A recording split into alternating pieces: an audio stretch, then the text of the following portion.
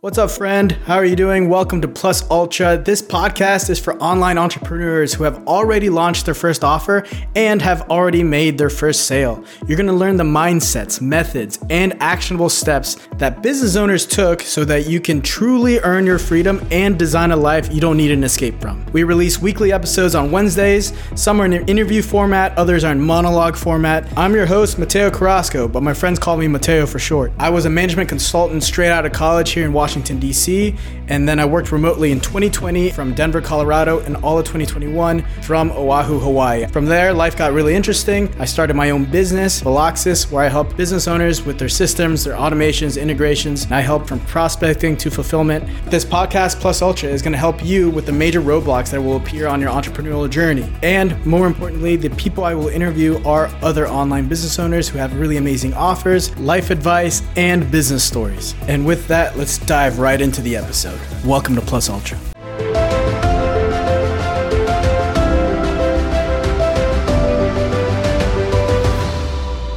Y ya empezamos, Nati. Bueno, a todos escuchándonos, bienvenidos a Plus Ultra, bienvenida Nati. A la hola, Natalia hola, gracias. Claro, la Natalia es mi tía, pero también ha fundado ya dos empresas, una en Nueva York, otra en San Francisco. Es directora de estrategia y crecimiento en varias empresas en Bay Area. Tiene una experiencia bien única en la intersección entre tecnología y impacto social. Y ha conseguido su MBA del Simon School of Business en la Universidad de Rochester, en Nueva York. Y ella ha crecido en Bolivia. Yo nací en Bolivia y ella ha hecho obviamente su MBA aquí en Estados Unidos, pero ella es un vínculo bien fuerte entre Bolivia y Estados Unidos y la considero como mi hermana mayor, digamos. Me ha aconsejado muchísimas cosas y estoy bien feliz que estás aquí, Nata. Bienvenida. Gracias. Yo más feliz. Y solo quiero aclarar que si bien soy tu tía, solo soy 11 años mayor. Claro, no, obviamente. Sí. No, la verdad, fuera de chiste, no te he llamado tía. Nunca. Nunca, porque yo era chiquita cuando has nacido. Sí, exacto. Pues bien, Nati, muchas gracias porque en serio tengo hartísimas dudas ahorita. Estoy en una posición donde tú estuviste hace bien poco. Yo me acuerdo, tú estabas aquí en mi casa estudiando para tus GMATs y yo estoy haciendo lo mismo ahora. Y nada, yo sé que esto es una conversación que puede ayudar a muchísima gente, particularmente gente que yo conocí en estos 2 años, que yo sé que están suscritos al podcast. Y nada, te quisiera preguntar sobre el MBA. Por favor, cualquier forma que pueda ayudar y si podemos compartir información con más gente, buenísimo. Exacto. Y pues nada, entonces el MBA, porque yo estoy hablando con mucha gente, parece ser que hay mucha información online y hay hartísimas formas de conseguir éxito financiero, nos enfocaremos en eso, o sea, de negocios, con la información que hay online ya nomás. Y lo que yo estoy escuchando, porque yo ya he tenido más de 20 llamadas con gente por LinkedIn, he conocido, y me han dicho más o menos la misma cosa, que si, Mateo, si no consigues tu MBA, uno de Estados Unidos, porque el MBA es un producto americano, Sí. y dos, si no es un M7, o sea, uno de los top 7 escuelas, digamos, o top 25, digamos, que no vale la pena. Y no sé, porque primero empezaremos con eso. ¿Qué crees con eso? Lo de los top 7, no creo. Top 25, definitivamente. Porque la verdad es que al comienzo era una cosa bien prestigiosa, bien difícil de adquirir un MBA. Y poco a poco han empezado a ver MBAs online, MBAs part-time, MBAs de todo sabor. Y como que hay MBAs que solo toman 1 año. Y entonces un poquito, más que porque esos MBAs sean mucho mejores o mucho peores, es más porque son más, hay una definición bien específica de esos MBAs que es mucho más tangible y que puede transmitir ese valor más fácil cuando está en tu resume. Digamos, ha sido, qué sé yo, Stanford Business School, y eso significa algo que la gente está más al tanto de lo que es, si tú quieres. Entonces, creo que sí. y creo que hay excelentes programas que no están en el ranking o también esos rankings son bien fluidos, se salen del ranking porque, qué sé yo, hubo un año donde las encuestas me ponen un fluke, qué sé yo, he aprendido un poco cómo se hacen esos rankings y todo se basa en encuestas y más que todo cómo les ha ido a los estudiantes de ese año. Yeah. Entonces puede haber mil cosas. Entonces todo hay que verlo con un ángulo crítico, pero sí, creo que tiene que ser algo reconocible para empezar eso. Y de ahí creo que hay muchas más variables en la ecuación. Pues si estás tratando de decidir hacer un MBA o no, va a valer la pena para mí o no. Yo creo que es una variable con unas cuantas, es una ecuación con unas cuantas variables, de las cuales esa es una, pero creo que hay otras. Ya, estoy notando aquí ecuación, porque me has dicho ya unos cuantos componentes de esa ecuación que crees que es importante. Entonces voy a volver a eso, pero para que ese programa de MBA sea reconocible, ¿tú crees también que hay ciertos programas para ciertas carreras? Por ejemplo, yo estoy hablando con mucha gente que ha ido a Wharton, digamos, y han dicho, sí, el ñato es el Wharton en sí mismo, era emprendedor cool, entonces tiene su programa de emprendimiento, digamos, pero la mayoría de la gente que sale de Wharton se enfoca mayormente en finance y consulting, o sea, todos en consulting, pero finance mayormente. Entonces yo, digamos que más o menos tengo una idea de lo que quiero hacer, pero sé lo que no quiero hacer y sé que no quiero meterme en finance. Parece que el programa similar a ese quizás no vale la pena, porque mi network sería buenísimo, pero mi network va a estar en una industria que yo no voy a estar. Sí, exacto. ¿Es correcto pensar así, que ciertos programas son más, digamos, Sí, enfocados? sí, y yo creo que lo más importante al tomar la decisión de A, hacer un MBA o no, y B, cuál, es tener lo más claro posible qué quieres sacar de este MBA, qué quieres hacer con el MBA, qué puertas esperas que este MBA te abra. Tienes que tener eso bien claro. Entonces, la industria en la que se especializa, el tipo de programa es un componente. El otro es, ¿qué necesitas tú ahorita? Entonces, por ejemplo, hay muchos business schools que son basados en el case study framework. Y HBS es la primera, Harvard Business School. Y eso funciona mucho para mucha gente, pero digamos, si tú eres una persona que es más data-driven, economics, quieres algo que sea más economic-centric, etcétera, hay otro set de business schools y que son reconocidos por eso. Entonces, también la manera en la que tú aprendes y el tipo de información, el tipo de experiencia que quieres también tener, también va a variar según los diferentes business schools. Por ejemplo, Chicago Booth, Carnegie Mellon, Tapper y Simon Business School que yo he ido, son los tres que son famosos por ser non-case study based, más bien framework based y economics centric y bien data driven before it was cool. Así, econometrics, calculus. Entonces, es el antítesis de HBS, if you will, y sirve para diferentes cosas que tú quieras hacer después, sirven para diferentes formas de pensar, sirve te va a aportar algo diferente a ti. Ya, sí, no, es verdad eso, sí, porque son 2 años intensos, pero sí, más o menos sabes que si tú metes un MBA de Harvard a tu empresa, más o menos cómo va a ser su approach, ¿no? Sí, y hay otras cosas, por ejemplo, el MBA de Harvard es tal vez uno de los más reconocidos, pero por otra parte, el class size es enorme, Entonces, el networking es bien diferente. O sea, vas a graduar con, creo que son 1,500, 2,000 personas. Y, o sea, no es que puedes levantar el teléfono y llamar a cualquiera de ellas. Claro. Después. Maybe that's something maybe you're like, tal vez lo que quieres hacer es, cuanto más gente esté expuesta, mejor, no sé. Entonces, hay otros lugares, por ejemplo, que tienen programas de 150, 200 personas. Y cuando te gradúas, literal, no solo sabes los nombres de ellas, pero realmente estás en una posición de llamarlos por teléfono en cualquier momento y te has conectado lo suficiente con esas personas que ellos te conocen tu forma de trabajar, conocen tu forma de pensar, qué es lo que tú quieres. Entonces, network que haces es más valioso porque es más tangible, es más cercano. Pero entonces hay que sopesar hartas cosas. Claro.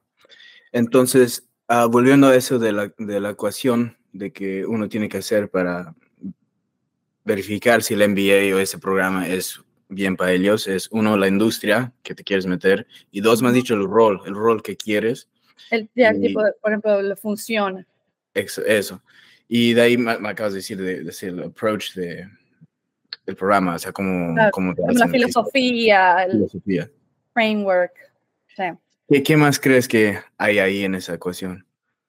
Bueno, aquí, antes de esa ecuación, creo que hay una ecuación previa de debería ser el MBA o no, y qué quiero sacar de eso. Por ejemplo, yo creo que es, como tú mismo estabas hablando, hay tanta información online, hay tantos cursos online que muchas veces así el conocimiento, neto conocimiento, muchas cosas podrías aprenderla a través de clases online, cursos, libros, qué sé yo. Entonces, pues, creo que puedes tener muchísimo éxito sin sacar un MBA, absolutamente. Pero creo que hay ciertas instancias en las que realmente el MBA vendría a ser súper, súper útil. Por ejemplo, el caso mío es un caso común en el que tienes una buena educación de gran calidad, pero en una universidad que no está en el lugar en el que vas a querer vivir o ejercer tu profesión. O por ejemplo, en mi caso, yo he ido a una universidad en Bolivia que tiene excelente experiencia, la Universidad Privada Boliviana.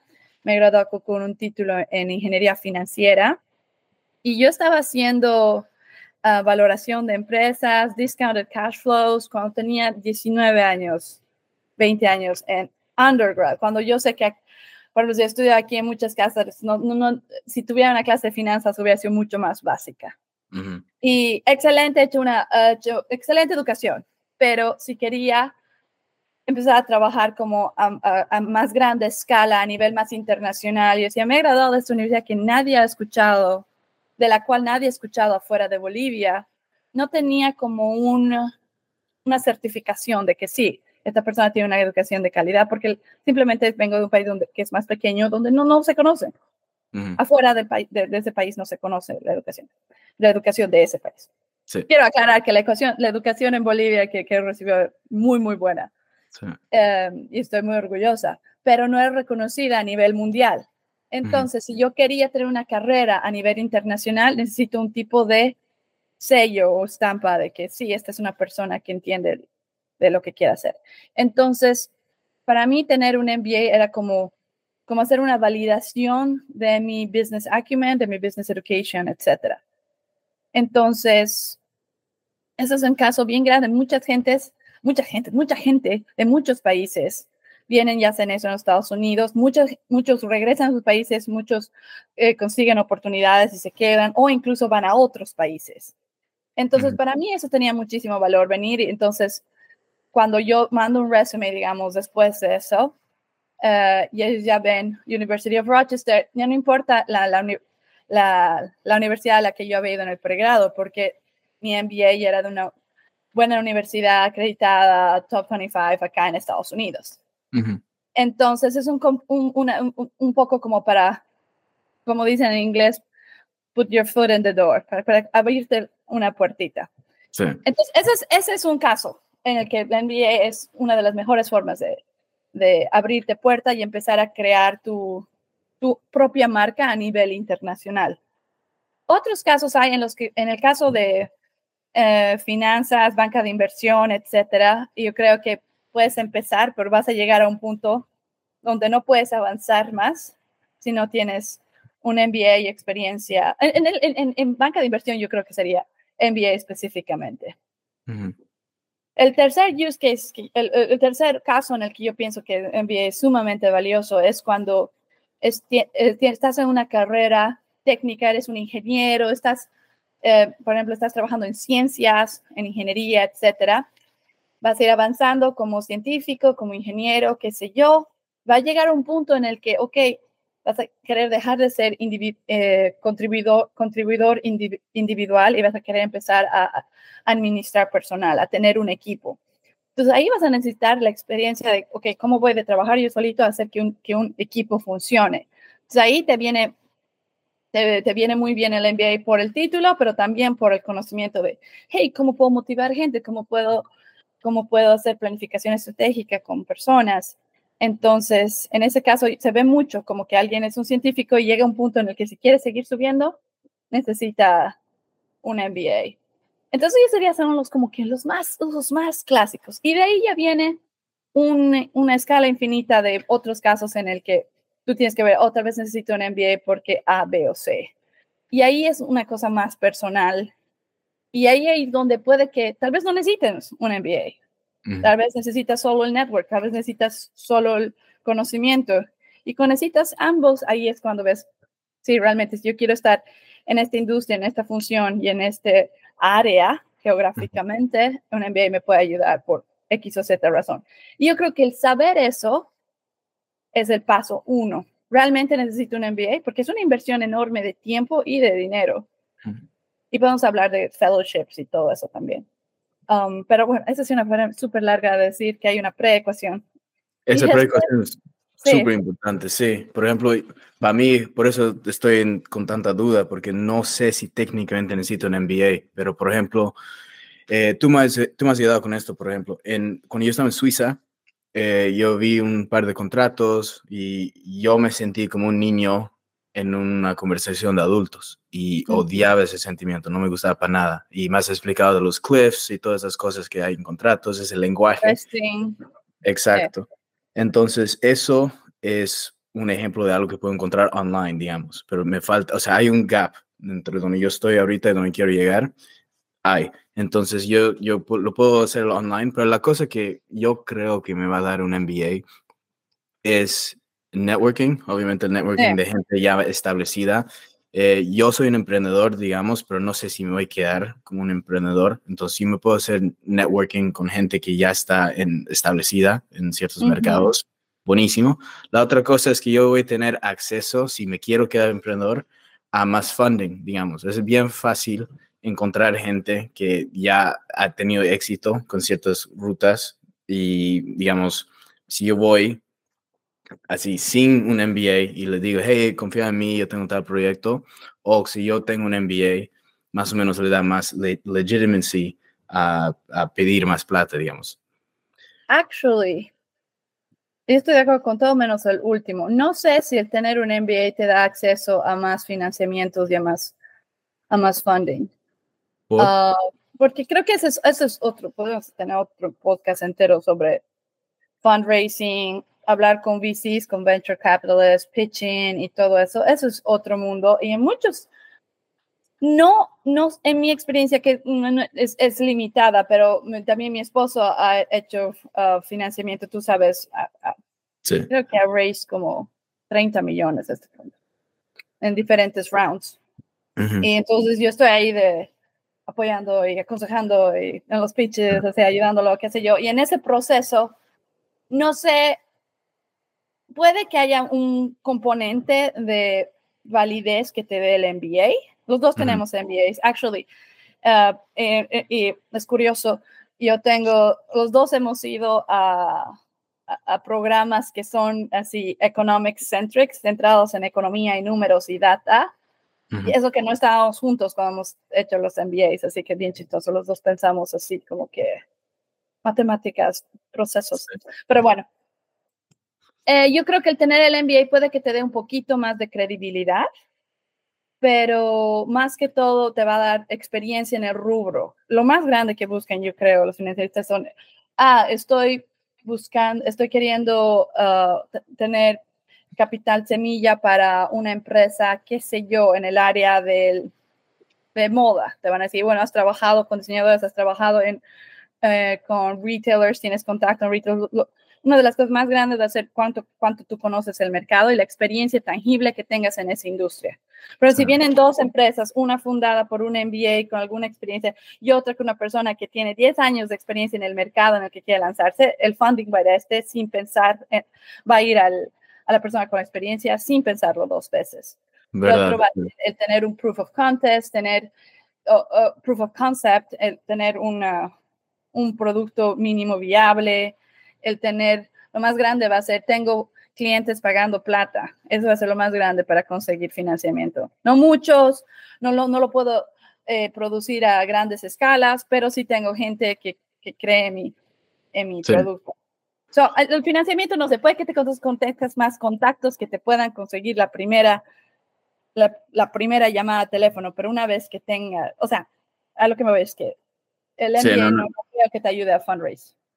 verdad, verdad. Entonces yo veo ahí los motivos que yo lo haría entonces sería para ese network mayormente y sí, ese como fundación, pero esa fundación y técnicamente el network también lo podría conseguir online, porque yo tengo un network ahora, gracias a Dios, muy, muy bueno de emprendedores internacionales que, o sea, me ha impresionado mucho y los conocí de jóvenes, que creo que me va a ayudar hartísimo porque ellos van a Claro, crecer imperios claro, y claro. ya hemos compartido Airbnbs y todo juntos, que está bien, pero me parece que tener un network de emprendedores así jóvenes y también un network de, digamos, camino más tradicional, académico, creo que me puede ayudar mucho, porque digamos que estos son VCs, pueden hacer fund a mis amigos acá o lo que sea, creo que me puede ayudar mucho, pero la otra cosa es que eso es otra gente, yo no sé qué es lo que yo quiero, yo personalmente estaba preguntando a mucha gente de esto y yo sé que suena bien cliché, pero todo el mundo dice seguir tus pasiones. Y para mí, o sea, voy a ser bien honesto, mi pasión, digamos, yo no sabía qué era, yo siempre me enfocaba, es yo quiero ganar harta pasta, o sea, eso es lo que yo quiero. Entonces me metí haciendo una cosa que más o menos no me interesa mucho, que es esto de automatizar procesos, que sé Sí, sí, hacer, sí. pero no me interesa mucho. Entonces, la otra cosa curiosa al escuchar, yo no sé si conoces Sam Ovens, Me resuena. él ha fundado, Es como un blogger. más o menos, él ha fundado consulting.com, lo acaba de vender, pero ha fundado school.com con una K. Ah, Es no, un no, no. crack. Él está hablando y él dijo, el motivo por qué quieres seguir tus pasiones es que tú vas a trabajar mucho más, porque al final Sí, lo único que importa son las horas que le metes a una cosa. Y si tú 100%. amas una cosa, sin pensar, te vas a surgir nuevas soluciones, nuevas ideas, Exacto. y vas a pensar todo el día en eso, y vas a estar 100%. energético. Exacto. 100%. Ujú. No puedes evitarlo. No Ujú. puedes dejar de pensar en eso. No es que tienes que decir, ok, ya trabajaré en mi negocio, ya pues. No, no puedes evitarlo. Estás Ajá. pensando en eso todo el tiempo y no solo eso, sino que eres mejor, eres mejor en eso. Exacto, Sí. exacto. Entonces, esa es la cosa. Yo estaba pensando, ok, ¿y qué es lo que a mí realmente me interesa? Ujú, Y él tenía unos par de sugerencias. Una cosa es encontrar ujú, tu personality type. Entonces, yo soy ujú. ENTP y básicamente han surgido ser abogado, ser un Mm, consultant típico, ser un film producer. Y de todas, he pensado, ¿qué es lo que realmente me interesa? Y yo he estudiado film artísimo personalmente con mis horas separadas. Yo no sabes cuántas veces le he obligado al Martín o al Mikey a ir a un cine específico porque este director ha roto 2 cámaras de IMAX, ha usado cámaras de IMAX, este es un widescreen, tenemos que ir a Dules porque es es el ujú. formato que, o sea, eso me importa. Y cuando yo tengo 2 segundos de hacer, digamos, un reel o algo así para mí mismo, puta, me encanta abrirlo mi desktop, hacer todo Sí, bien, hacer video sí. editing, o sea, me importa mucho eso, pero Ujú. yo no lo veo como si realmente puedo dedicarme a eso, porque aquí a poco quiero una familia, lo que sea, y empezar de cero, no sé qué. Ahora yo veo Ujú. lo que dice Sam Evans. Él ha dicho, no tienes que ser muy literal. Entonces, una cosa es que, ok, me encanta la industria de, digamos, media o Ujú. entertainment. Ujú. Todo requiere negocio. Eso es verdad. Exacto. Por ejemplo, yo he estado obsesionado con un producer, un EP, un executive producer Ujú. de los 70s, que es gracias a él que ha podido conseguir el padrón, suceder. Era Bob Evans. Bob Evans es súper interesante y la mafia se ha sentado con él, han amenazado. Es un súper cool cuento el de él, pero me he puesto a pensar, yo no he hecho research así en cosas que no me interesan mucho. Las cosas que me han interesado, harto tienen que ver con media y historia. Entonces, quizás hay algo ahí. Entonces, no sé cómo sería quizás entrar en el mundo de ser un executive de algún estudio. No tengo idea qué sería. 100%. No sé cómo se parece eso. Yo te puedo presentar a un amigo que su papá es director de cine. Capísimo, ha hecho películas preciosas que han ganado premios y todo. Y director, su papá. Y su hermano también se volvió, pero él ha hecho un MBA y ahora y ahora su hermano ha hecho una película preciosa, buenísima, y él es el productor, porque todo lo que te ha dicho es verdad, todo te necesita negocios, todos necesitan recaudar fondos, todos necesitan administrar fondos, todos necesitan hacer planificación estratégica y necesitan hacerlo bien. Y eso, si tienes ese laser focus en una industria, puedes buscar MBAs que sean específicamente enfocados a eso. Y uno de las fuentes de datos más importantes que creo que deberías consultar, y todos los que están considerados MBAs deberían consultar, es dónde van a trabajar los graduados de ese programa. Sí. Históricamente, para ver dónde hay capos alumni, y también en los últimos 3 años, porque quiere decir, si en los últimos 3 años la mayoría van a trabajar en media y en movie production y qué sé yo, TV production, etcétera, quiere decir que las clases también van a ser bien relevantes para vos, porque eso es otra cosa, tienes que fijarte que el programa sea exactamente lo que quieres aprender, y yo por eso siempre a todos he aconsejado, hay muchos programas de MBAs que son continuados de college, y creo que hay unos que son 3+2, en 5 años sacas tu bachillerato y tu master's. Y a mí me parece eso lo peor que puedes hacer, porque el momento que te gradúas de la universidad a los 22, pues está convencido de que quieres hacer algo, pero tal vez no es lo que quieres hacer. Sí. O incluso si sabes qué es lo que quieres hacer, no estás seguro qué es lo que te falta para llegar ahí. Entonces yo pienso que el trabajar un tiempo y tener, realmente yo sé A, B y C, pero me falta, si quiero llegar a este otro punto al que yo quiero ir, me falta aprender D, E y F.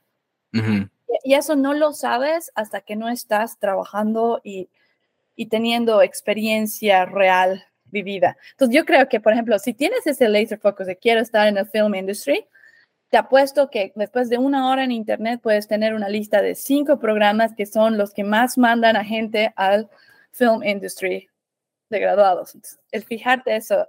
Y ellos publican todos esta información. Sí, parece que es NYU Stern, he buscado. Ellos tienen media, le llaman M&E, Media and Entertainment. Pero es un MBA que es, ok. Sí. Porque, digamos, me imagino que debe haber otros masters de film en general. Y yo lo que haría es lo que tú dices, un MBA con enfoque en eso. Sí. Y me imagino que UCLA, en LA tienen que haber estos programas también, porque ahí está toda esa industria. Sí. Y no sé si es inmadurez o qué, pero yo ya admito que yo tengo un sentido de intuición muy mala. Porque a veces yo creo que esto es una tan buena idea, esto es lo que debería hacer, y es una cosa horrible. O yo confío en, digamos, ciertas personas que, bueno, mi sentido de intuición necesita trabajo. Entonces yo entiendo que esto es una cosa que me apasiona, digamos, pero yo no sé si es una cosa de capricho, una cosa de... No sé, ¿a quién no le gustan las películas también, sabes? Entonces yo no sé si realmente es mi pasión o no. Hay gente que no les gusta la película. O hay gente, por ejemplo, mi esposo y yo nos encanta leer los credits. Cuando termina la película, genuinamente nos gusta leer los credits y somos de los que nos quedamos al final. Mira, ¿qué era este? Y googleamos, qué sé yo, ¿qué quiere decir key grip? I don't know. Y hay gente que no le gusta, hay gente que, ¿qué te importa? Hay gente que que no le gustan las películas. Sí. A tu abuelita Tula no le gustaban las películas. Que no le gustaba quedarse quieta. Ya, sí. Pero sí, pero eso es lo otro cool que puede pasar cuando estás en un MBA, es que puedes cambiar de opinión, porque puedes abrirte los ojos a todo un mundo mientras estás ahí. Capaz descubres que tu pasión, que es, qué sé yo, los recursos humanos, no sé. Sí, la Algo cosa. que no esperarías. Entonces, al estar ahí, y es una cosa, una vez que elijas tu programa, el también ser bien estratégico con tratar de exponerte a lo más posible a diferentes industrias. Y es complicado porque tienes que exponerte a muchas cosas, pero al mismo tiempo tampoco hacer un poquito de todo y no especializarte en nada, ¿no? Entonces, pero por ejemplo, ir a ver a todos los speakers que puedas, porque esa es una de las cosas que a mí más me ha encantado tener en el MBA, que venía un montón de gente a hablarnos de mil cosas y he conocido gente interesantísima, capísimos, de un montón de industrias. Y yo creo que puedes sacar muchísimo valor de ahí y no tener miedo de tal vez cambiar de opinión. O sea, puedes ir a un programa de MBA Media, pero, qué sé yo, descubrir ahí que puede ser algo adyacente que sea lo que te gusta a través de eventos, networking, todo eso. De verdad. Es medio curioso porque a ver, la primera ronda de aplicaciones aquí en septiembre, digamos, y te preguntan y quieren saber que tienes más o menos una idea bien concreta de qué es lo que quieres sacar del MBA, qué es ese camino, pero en la realidad, o sea, respondes bien, quizás mientes un poco y dices, estoy 100% seguro que quieres hacer aquella cosa, pero sí, mientras estás ahí adentro, puedes explorar hartísimo. Exacto, 100%. Sí. Pues nada, entonces yo creí que estaba bien claro, y yo creí que, por ejemplo, que yo quería entrar a hacer emprendimiento, pero no sé, no sé, entonces voy a escribir mis assets, mis aplicaciones una- con un cierto tipo de, como estoy bien seguro de tal cosa, pero no, la verdad que no. ¿Sabes qué? Es bien útil hablar con personas que están haciendo lo que tú piensas que quieres hacer.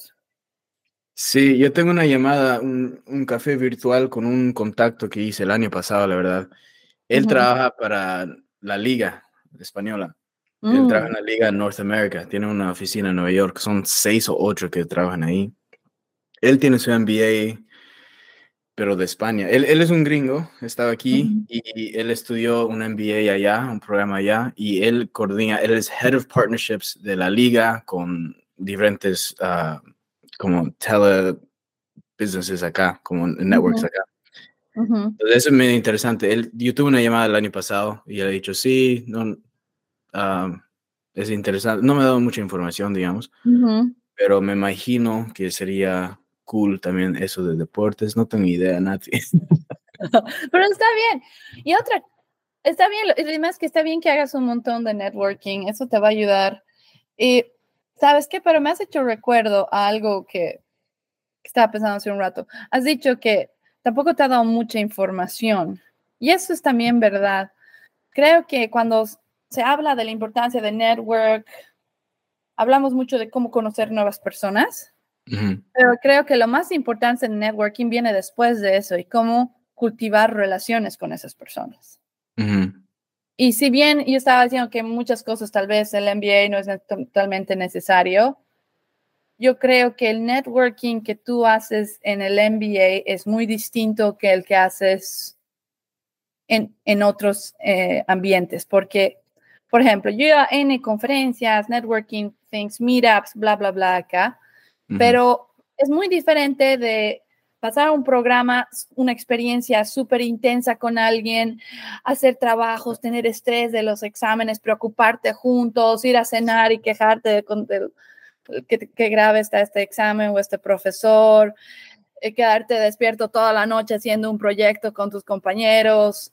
Ese tipo es más, tienes mucha oportunidad de crear vínculos mucho más fuertes, que no hay conferencia que puedas ir que te pueda dar eso, o networking que pueda ser externo, a no ser que encuentres una manera de cultivar estas relaciones. Por eso creo que hay unos eventos que eran famosos, eran bien comunes aquí en el área de la Bahía, en Silicon Valley, que se llaman los hackathons, que ahora hay en todo el mundo. Y yo pienso que lo más importante, que te juntas con alguien y decía, hay este problema, y todos piensan en posibles soluciones, y la gente se juntaba y they will hack a solution together, ¿no? Hacían como, armaban una solución, y a mí me parece que un gran valor de eso puede ser las soluciones que hayan salido de eso, pero más que todo hacer que la gente se conecte y trabajen juntos. Porque es bien diferente de, hola, soy Natalia, trabajo en esto. Ah, yo soy fulano. Ah, qué interesante. Intercambiamos emails y de ahí tal vez tomes un café, dos. Pero el trabajar en algo juntos te lleva a crear un vínculo más importante. So, eso me estaba pensando hace un momento cuando estamos hablando de MBA versus no MBA. Sí, sí, sí. A ver, ¿qué tipo de proyecto podría hacer juntos con alguien? La mejor manera de pensar en eso es pensar en cosas que les podrían ayudar a ellos.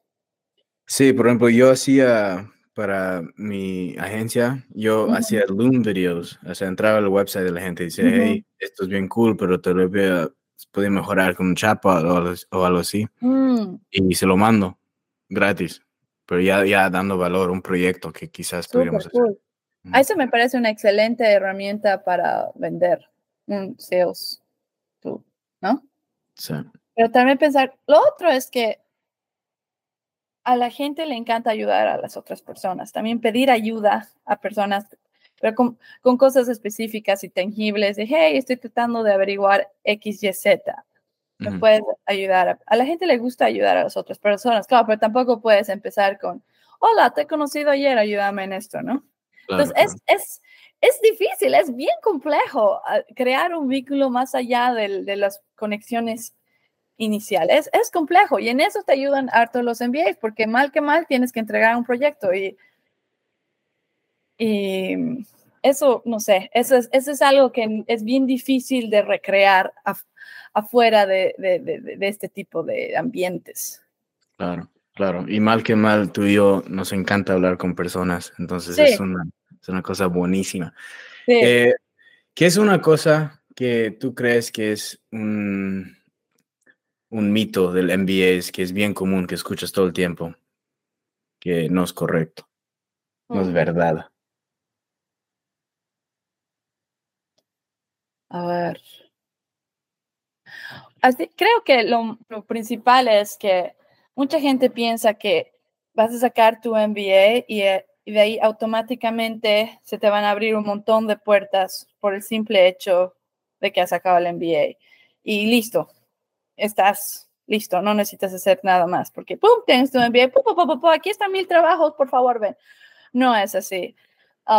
Tienes que moverte un montón, tienes que saber lo que quieres, tienes que meterle mucho esfuerzo, tienes que averiguar un montón, tienes que ponerle mucho esfuerzo a tu estilo de hacer entrevistas si estás buscando trabajos, o tienes que trabajar bien duro en tu producto si estás emprendiendo. O sea, el MBA no va a solucionar tus problemas de la noche a la mañana.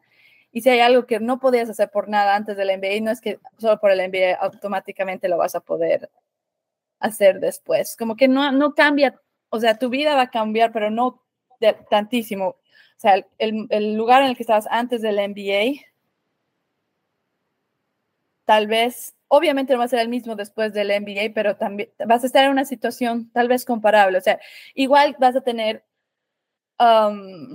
muchos de los mismos desafíos que tenías antes. Y ahora vas a tener más información, vas a tener más conocimiento, más experiencia, etcétera. Y tal vez estés mucho más equipado para afrontar esos desafíos, pero no van a desaparecer los desafíos de la noche a la mañana.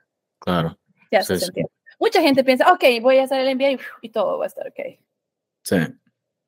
Pues bien, sí, no es alto trabajo, pero me gusta. El GMAT, la verdad, me gusta. Lo han cambiado, te cuento. Ya no hay un essay que hay que escribir. Han quitado geometría. ¿Han quitado geometría? Sí, es una macana porque a mí me encanta A mí geometría. también. Es buenísimo. Pero es lo que quiere medir es puedes leer gráficos, digamos, más o menos, y hacer lógica, al que te hemos dado un poquito, puedes encontrar lo que falta. Entonces ahora tiene una sección que se llama Data Insights, que son puros gráficos que hacen eso. Entonces, en vez de 3 horas, no sé qué, ahora son 2 horas y 15 minutos. Oh, wow. Sí. Nice. Pues Che, nada, Nati. Ajá. espera, última cosa antes de que colguemos. He pensado que hay otro mito del MBA, que creo que es A ver. incluso más grande. Mucha gente piensa que, claro, si se llama Master in Business Administration, piensa que sacar el MBA y van a salir sabiendo run a business. Y es bien chistoso, pero no hay clases que sean así como cómo incorporar, o sea, hay clases que son sobre entrepreneurship, emprendimientos, pero más del lado estratégico, pero no hay tanto sobre el empezar una empresa de cero y manejar el día a día de la empresa, o sea, incorporar una empresa. Hay muchos programas que tienen clases enteras sobre contratos, por ejemplo, pero tienes que ser bien específico y buscarlas. No está así en el core, en las clases básicas del MBA. Hay mucha gente, estaba pensando como me estás diciendo, lo que hemos hablado de vesting y cliffs y todo eso que tienes que fijar cuando estás haciendo una sociedad o cuando te ofrecen equity, patrimonio como parte de tu pago al participar en una empresa, todo ese tipo de cosas. Y puede que lo hayan tocado en mis clases de MBA, pero yo no lo he aprendido. Nada de eso lo he aprendido yo en el MBA. Lo he aprendido después con la experiencia, trabajando, haciendo cosas acá. Entonces, las clases más básicas de MBA son, sí o sí vas a tomar contabilidad, sí o sí vas a tomar finanzas, planificación estratégica, recursos humanos, pero es como que un poco más a grande escala, es un poco más, casi hasta teórico, pero es más que como entrar a una gran empresa y entender qué está pasando, pero hay muy poco sobre incorporar una empresa, pagar tus impuestos. O sea, no es tan práctico como uno piensa. Ya, no, eso es muy bueno saber, sí. Sí. Y eso varía de programa a programa y puede ser súper estratégico. Conozco amigos que han tomado específicamente clases sobre contratos. Ya. O sea, puede ser bien específico, pero sé que no todos los business schools ofrecen clases de contratos y sé que muy poca gente los toma porque es bien aburrido. Sí. Pues más aclarar hartas cosas, Nati, gracias. Súper, no de nada. Y nada, sería bien cool. Es bien curioso porque no sé si sabías, pero me has dejado un librito pequeño de tu GMAT cuando estabas tomando Kaplan y ya lo leí entero. Es buenísimo, Súper. pero en eso estamos. Te aviso que con desarrollos hay y eso. Buena suerte, mil gracias. Y perdona el Spanglish. No. Gracias, Nati, por todo. Fue, Nada. en serio, me encantó hablar contigo y gracias. Siempre, gracias. Chao, Nati.